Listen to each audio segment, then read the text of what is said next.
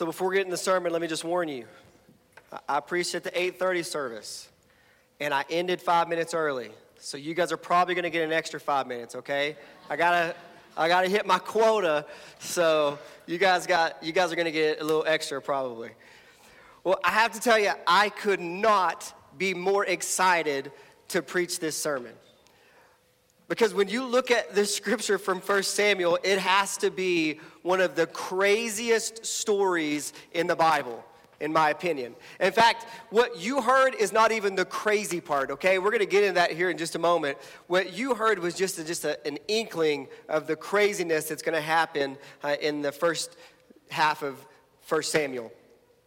This is hard to believe. I think for most people, how many of you, that was the first time you'd heard that text? It's okay, be honest. We love you. All right, yeah, right?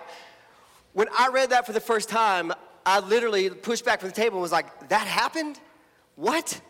That really happened? And I want to be clear that in my opinion, the opinion of the pastoral team, the answer is yes. Yes, that happened. We said last week, and we're going to continue to say, that we wrote these sermons on these crazy stories, many of them from the Old Testament, and we wanted to be clear that we actually believe they happened. They aren't myth, they aren't manipulated, they aren't just some kind of wacky story to prove some obscure point. We believe that God was actually moving and working and accomplishing some crazy things in these that happened stories. Now, like I said, you're in for a ride today, so I want to give you just a little insight, a little clue of what you're in for, and the clue is the sermon title. I don't know how many of you have already looked in the bulletin, but our sermon title for today is Secrets, Soothsayers, and Seances. Now, if you don't believe that a whole bunch of pastors came up with that sermon title, then you've never heard a sermon title before. We love alliteration. We love it when they all start with the same letter. So we knocked it out of the park on that one, if I do say so myself. So, secrets, soothsayers, and seances. Let's buckle in, let's get ready, and let's just dive deep into this that happened story from the Old Testament. Now, as I said before, the value of this story comes not from how crazy and outlandish and just amazing it is. If that's all it is, it doesn't have much value for us. The value comes when we can take this story where God did something unexpected and unexplainable and hard to fathom, and it actually benefits us personally. We're able to pull some type of application, something that is going to empower us, challenge us, convict us to be more Christ-like. And so in order to do that with this story, we need a little bit of context, okay? So I want to give you a little bit of context so we kind of know where we're going. So let's go back and read. It says, "Now Samuel had died, and all Israel mourned for him and buried him in Ramah." Now, if you remember, Samuel the prophet was an amazing man of God, an amazing leader who helped really establish the nation of Israel during the time of the judges. That's when he served, and right before Israel had a king. Now, an important thing for you to acknowledge in this text is that Israel wanted a king. They ignored the fact that their father, their creator, their rescuer who rescued them from Egypt wanted to be their king. But what Israel did is they looked around at the nations around them and they said, all these nations around us, they have a man as their king. They don't have to depend on a God to talk to them. They can see their king. They can touch their king. They can observe who he is and what he's doing. And so they actually went to Samuel and demanded Samuel appoint a king over them. And in doing that, what they were doing is they were rejecting the rightful king, God the Father, from ruling their life. They say, we don't want you to be our king. We want a man to be appointed over us as king. We're not going to trust you to lead. We want to trust a man to lead. So they demanded that Samuel appoint a king over them. Now, I want to be clear here that the prophet Samuel did not like that idea. Okay? You can go back and read. We're not going to go into it, but he went into excruciating detail how bad it was going to be if Israel appointed a king over them. He told them things like, the king is going to take your grain, and he's going to take what the fruit of the land produces. He's going to take your children and put your sons into his army to fight his battles. He wanted to really kind of talk the nation of Israel out of this really bad decision. So, of course, the nation of Israel humbled themselves before Samuel and said, we repent. We would never do that. We want to trust God to be our king. Right? No, that'd be a really short sermon. And I would never meet my quota. So we're going to keep going because that's not what happened. They completely ignored these warnings of Samuel. And they said, no, we want a king. We want to be like the other nations around us. So they demanded a king. And so really God, in an act of graciousness, and I would venture to say in an act of humility on God's part, he allowed Samuel to appoint a king over the nation that God the Father actually wanted to rule over. And that first king's name was King Saul. Now, Saul and Samuel, they had this kind of odd couple relationship where Saul depended on Samuel constantly to tell him what to do. And so Samuel would seek the Lord. He would get wisdom from the Lord. He would go to Saul and he would say, Saul, this is what you need to do as the king of Israel. And Saul would just ignore it and do what he wanted to do what he thought was right. And many times that rebellion against God's wisdom and God's leadership led to horrible and dire consequences. So here's where we get to our text for today, okay? We're caught up. We've got context. Samuel has died. Israel is mourning for him. And right after that, the text says that the Philistines assembled and came and encamped at Shunem.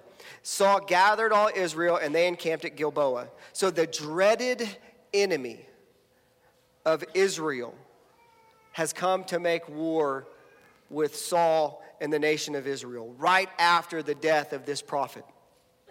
So they're facing off, and to give you a little bit of a picture of what's going on here, the Philistines, they're in this big valley, this big deep valley called the Jezreel Valley, and they have their army spread out everywhere.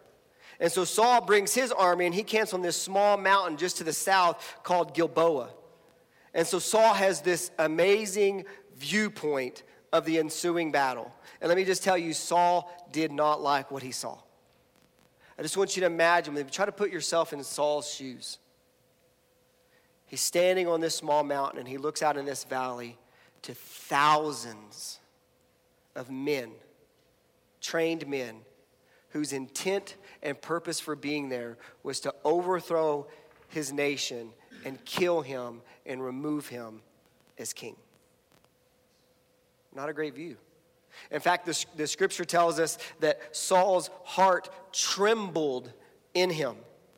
He knew that he was in trouble. He knew things didn't look good. It was obvious and clear to Saul that he was in dire straits. So what does Saul do?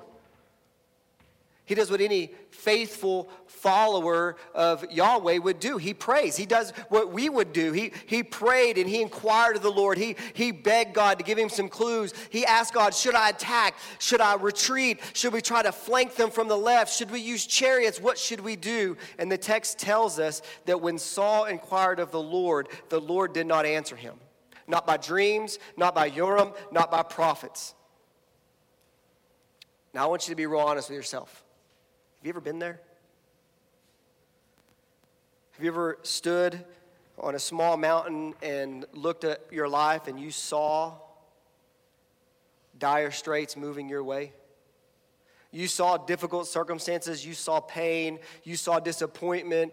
You saw loss and confusion.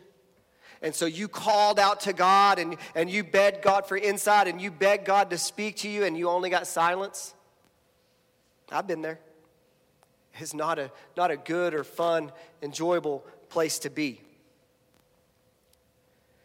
So here's my first word of advice for you. You need to decide before you face those circumstances what you're going to do.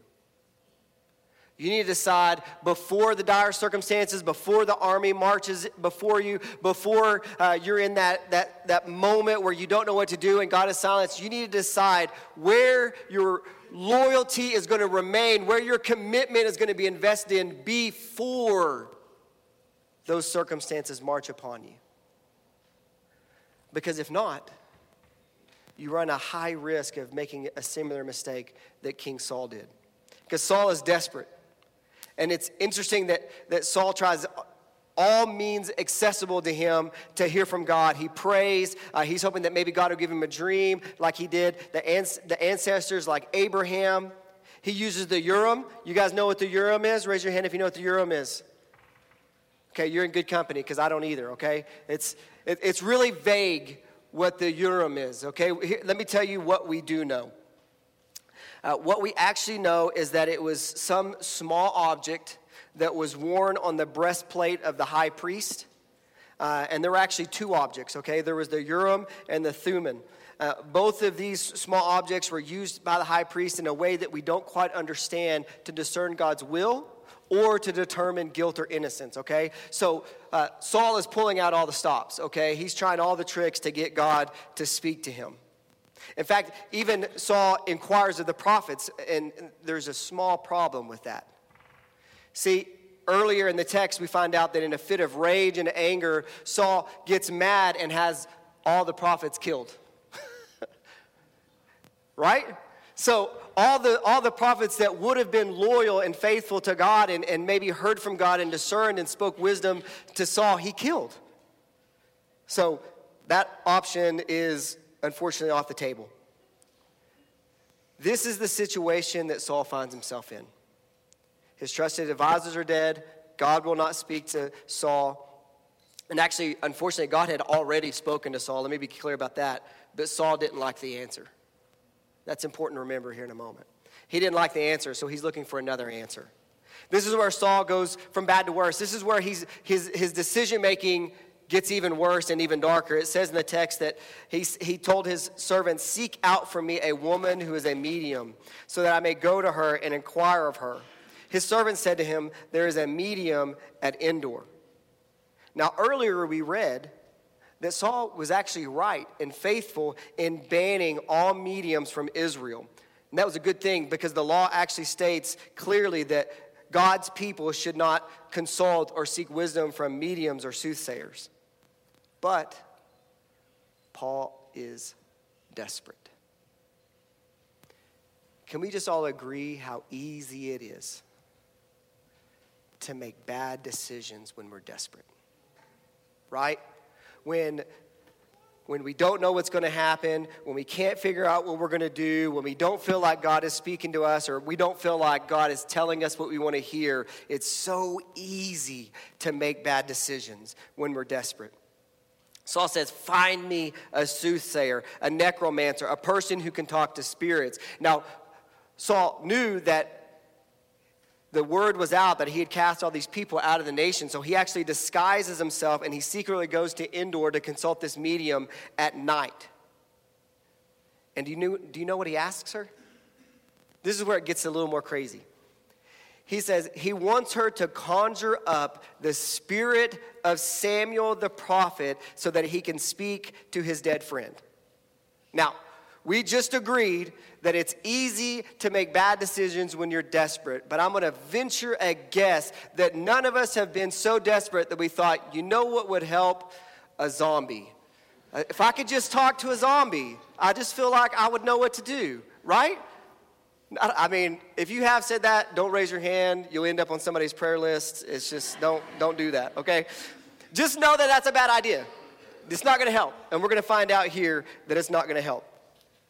So Saul goes to this medium, and the medium actually protests. She says, "You know that the king Saul has banned all mediums and wizards from the land. You're trying to trap me and get me killed." But Saul, in disguise, he actually is able to convince her to conjure up the spirit of Samuel. And here's the amazing thing, okay? Now remember, we believe this is true. This happened. The spirit of Samuel is awakened. is awakened. Now, here's where it gets real interesting. When you read the text, you can read it for yourself. It's later on from our scripture for today. We get the sense that this medium was a huckster or a trickster. She kind of manipulated people and tricked people into believing that she could contact spirits. Because when the spirit of Samuel rises, she loses it. She starts panicking. She starts stuttering. You, right? She's just she realizes that Samuel has risen from the dead, and she didn't know how to do it. And then she looks and she realizes that Saul, the king, is sitting in her midst, and that she just broke the rules in front of the guy who made the rules. Okay? So panic has broke out in this tent or wherever they're at. And Saul somehow convinces her to quiet down and not be afraid. He's like, listen, I'm the king. I'll do you a solid. You did me a solid. He gets her to calm down. But in Saul's desperation, he asked the medium, what do you see? And the text says that Samuel, the spirit of Samuel, begins to speak to Saul. And this is what the spirit of Samuel says. Why are you disturbing me and bringing me up? So Saul says, I need you to tell me what to do. Now, in saying that, Saul is also saying, hey, Samuel, the spirit, go ahead and ignore the fact that there's a medium standing here and that there's a seance going on. Go ahead and ignore the fact that I've disobeyed God for years. Go ahead and ignore the fact that I tried to kill David, who is really the anointed heir to the throne. Go ahead and ignore the fact that I was supposed to get rid of the Philistines a long, long time ago. Go ahead and ignore all that, and could you do me a favor and just tell me what to do? And I love... This is an epic biblical burn, okay? I love how the prophet Samuel replies. Samuel said, why then do you ask me, since the Lord has turned from you and become your enemy? Burn! You know why that's a burn? Because that's what Samuel told Saul when he was alive. So Saul went to all the trouble to conjure up the zombie of Samuel only to get chewed out in the same way that he got chewed out while Samuel was still alive. Saul can't win. He can't win. But let's keep reading. We get an answer to why God has become the enemy of Saul. In 1 Samuel 28:18, it says, because you did not obey the voice of the Lord. And what's more, Samuel goes on to tell Saul that in this ensuing battle with the Philistines, that Saul and his sons would be killed. And that happened. They were killed. Now, that is a crazy story. But it's just a crazy story unless there's some wisdom that we can pull from it to help us be more Christ-like. Because that's our mission, right? To become disciples of Jesus Christ for the transformation of the world. You guys remember that? That's our mission. That's our purpose. So what can we pull from this? Well, I think first and foremost, the first thing that we should be asking ourselves is, where do you turn in crisis? Or a better question is, what spirits will you listen to when hardships come? See, that's important because hardships are going to come. Hardships are unavoidable. Pain, disappointment, loss. Those are all things that we're going to face. But as we said before, when crisis happens and you're desperate, if you have not made a decision where your loyalty is going to remain, it is going to be so easy to make a bad decision. It's going to be so easy to pledge your loyalty to something that's going to give you a little bit of temporary relief but cause a lifetime of pain. It's going to be so easy unless you've decided in advance who you're going to be remaining faithful to. Because see, here's the thing you need to know about Saul. This is my opinion. Saul had no interest in being faithful to the Lord. He had no interest in being faithful to the Lord. He was only interested in finding whatever means possible to get him out of the circumstance that his unfaithfulness caused. All he wanted to do, he didn't care what rules he had to break. He didn't care who he had to be faithful to or how much he had to sneak around. As long as whoever was talking to him gave him a way to get out of the circumstance that he caused, he would be loyal to that. to the extent of breaking his own rules, going and seeking a medium and having someone raised from the dead? What spirits are you going to listen to when hardships come? What are you going to remain loyal to? Because here's what we need to understand. The Bible bans the use of magic and consulting mediums, but it never says that it bans it because it doesn't work. You realize that? It never says don't consult mediums or don't try to access the spiritual world because you can't do that. It bans it because it puts us in a mess, and it violates the loyalty that we claim to have to the Lord. Because see, there is a spiritual world out there. We talked about this last week in the words of Paul, that our battles are not against flesh and blood, but against the spiritual forces in this present darkness, right? There's this spiritual battle, and we need to remain loyal to the Lord our God in order to survive. See, God bans the use of magic and mediums and astrology because it's rebellion. It's rebellion against seeking God in his truth and his wisdom and his timing. But Saul was closing his eyes to all that. He just wanted rescue from the circumstance that his unfaithfulness created. Now, I want to be clear about something. There might be a few people in here sweating a little more profusely. If you regularly attend like children's birthday parties and like pull rabbits out of hats and things like that, that's not the magic we're talking about, okay? You're safe, you're good, we can still be friends. What we're talking about is using unrighteous means to access the spiritual realm to get guidance or know-how for our life. And God says we shouldn't do that. In fact, he bans that, he condemns that. But I think that the second issue that we need to talk about is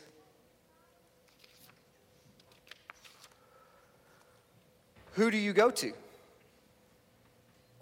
Because I think it's easy for us as Christians to be like, what was Samuel thinking, right? Who brings up a zombie to fix their problems? We typically don't do that. If you do, you can talk to me later and we'll pray and talk about that. But we do a similar thing. We pledge our loyalty to someone else when dire straits come. Right? Right? How many of us, when we don't know what to do, or we're stressed out, or we feel like an army's marching against us, we get this thing and we just kind of wave our hand in front of it, thinking that if we wave our hand in front of it long enough, it'll make us feel better or give us some insight? This is the magic that we practice. Or some of us, we don't do this, but we go to our other idol named Amazon, and we make great financial sacrifices to Amazon, thinking that if we make a big enough sacrifice, that it'll make us feel better. And it'll help us in our circumstances. Tuck your toes under your chairs, people. Tuck your toes under your chairs. Okay? Or we've got this idol named job, and if we'll dedicate all of our life to it, even the hours that we're supposed to be with our family, or the hours that God commands us to rest, if we'll give all of our hours and all of our dedication to this thing called job, that'll make us feel better. And that'll rescue us from the circumstances that we created. But unfortunately, the same thing happens to us that happened to Saul. We give all of our commitment and all of our loyalty, and we pledge all of our rights and privileges to these idols, and it makes our situation so much worse.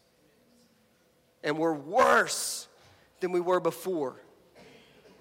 So I want to caution you. And listen, those were my 3 favorite idols, okay? I'm preaching to myself. Those idols were easy to come up with, okay? Because they're mine. You've got to decide.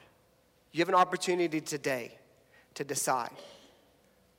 I will be loyal to the Lord my King no matter what I face.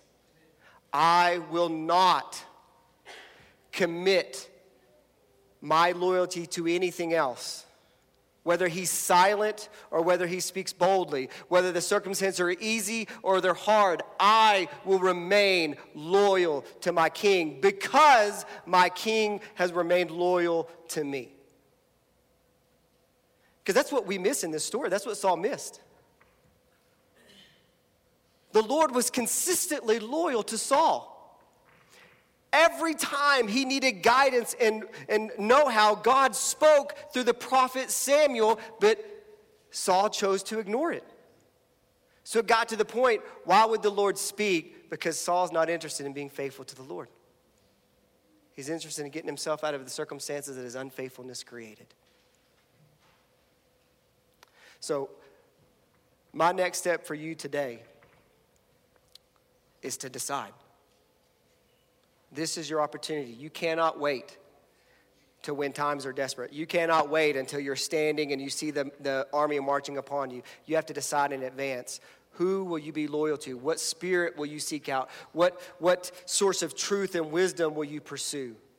When death times come, because they will come. Let's pray.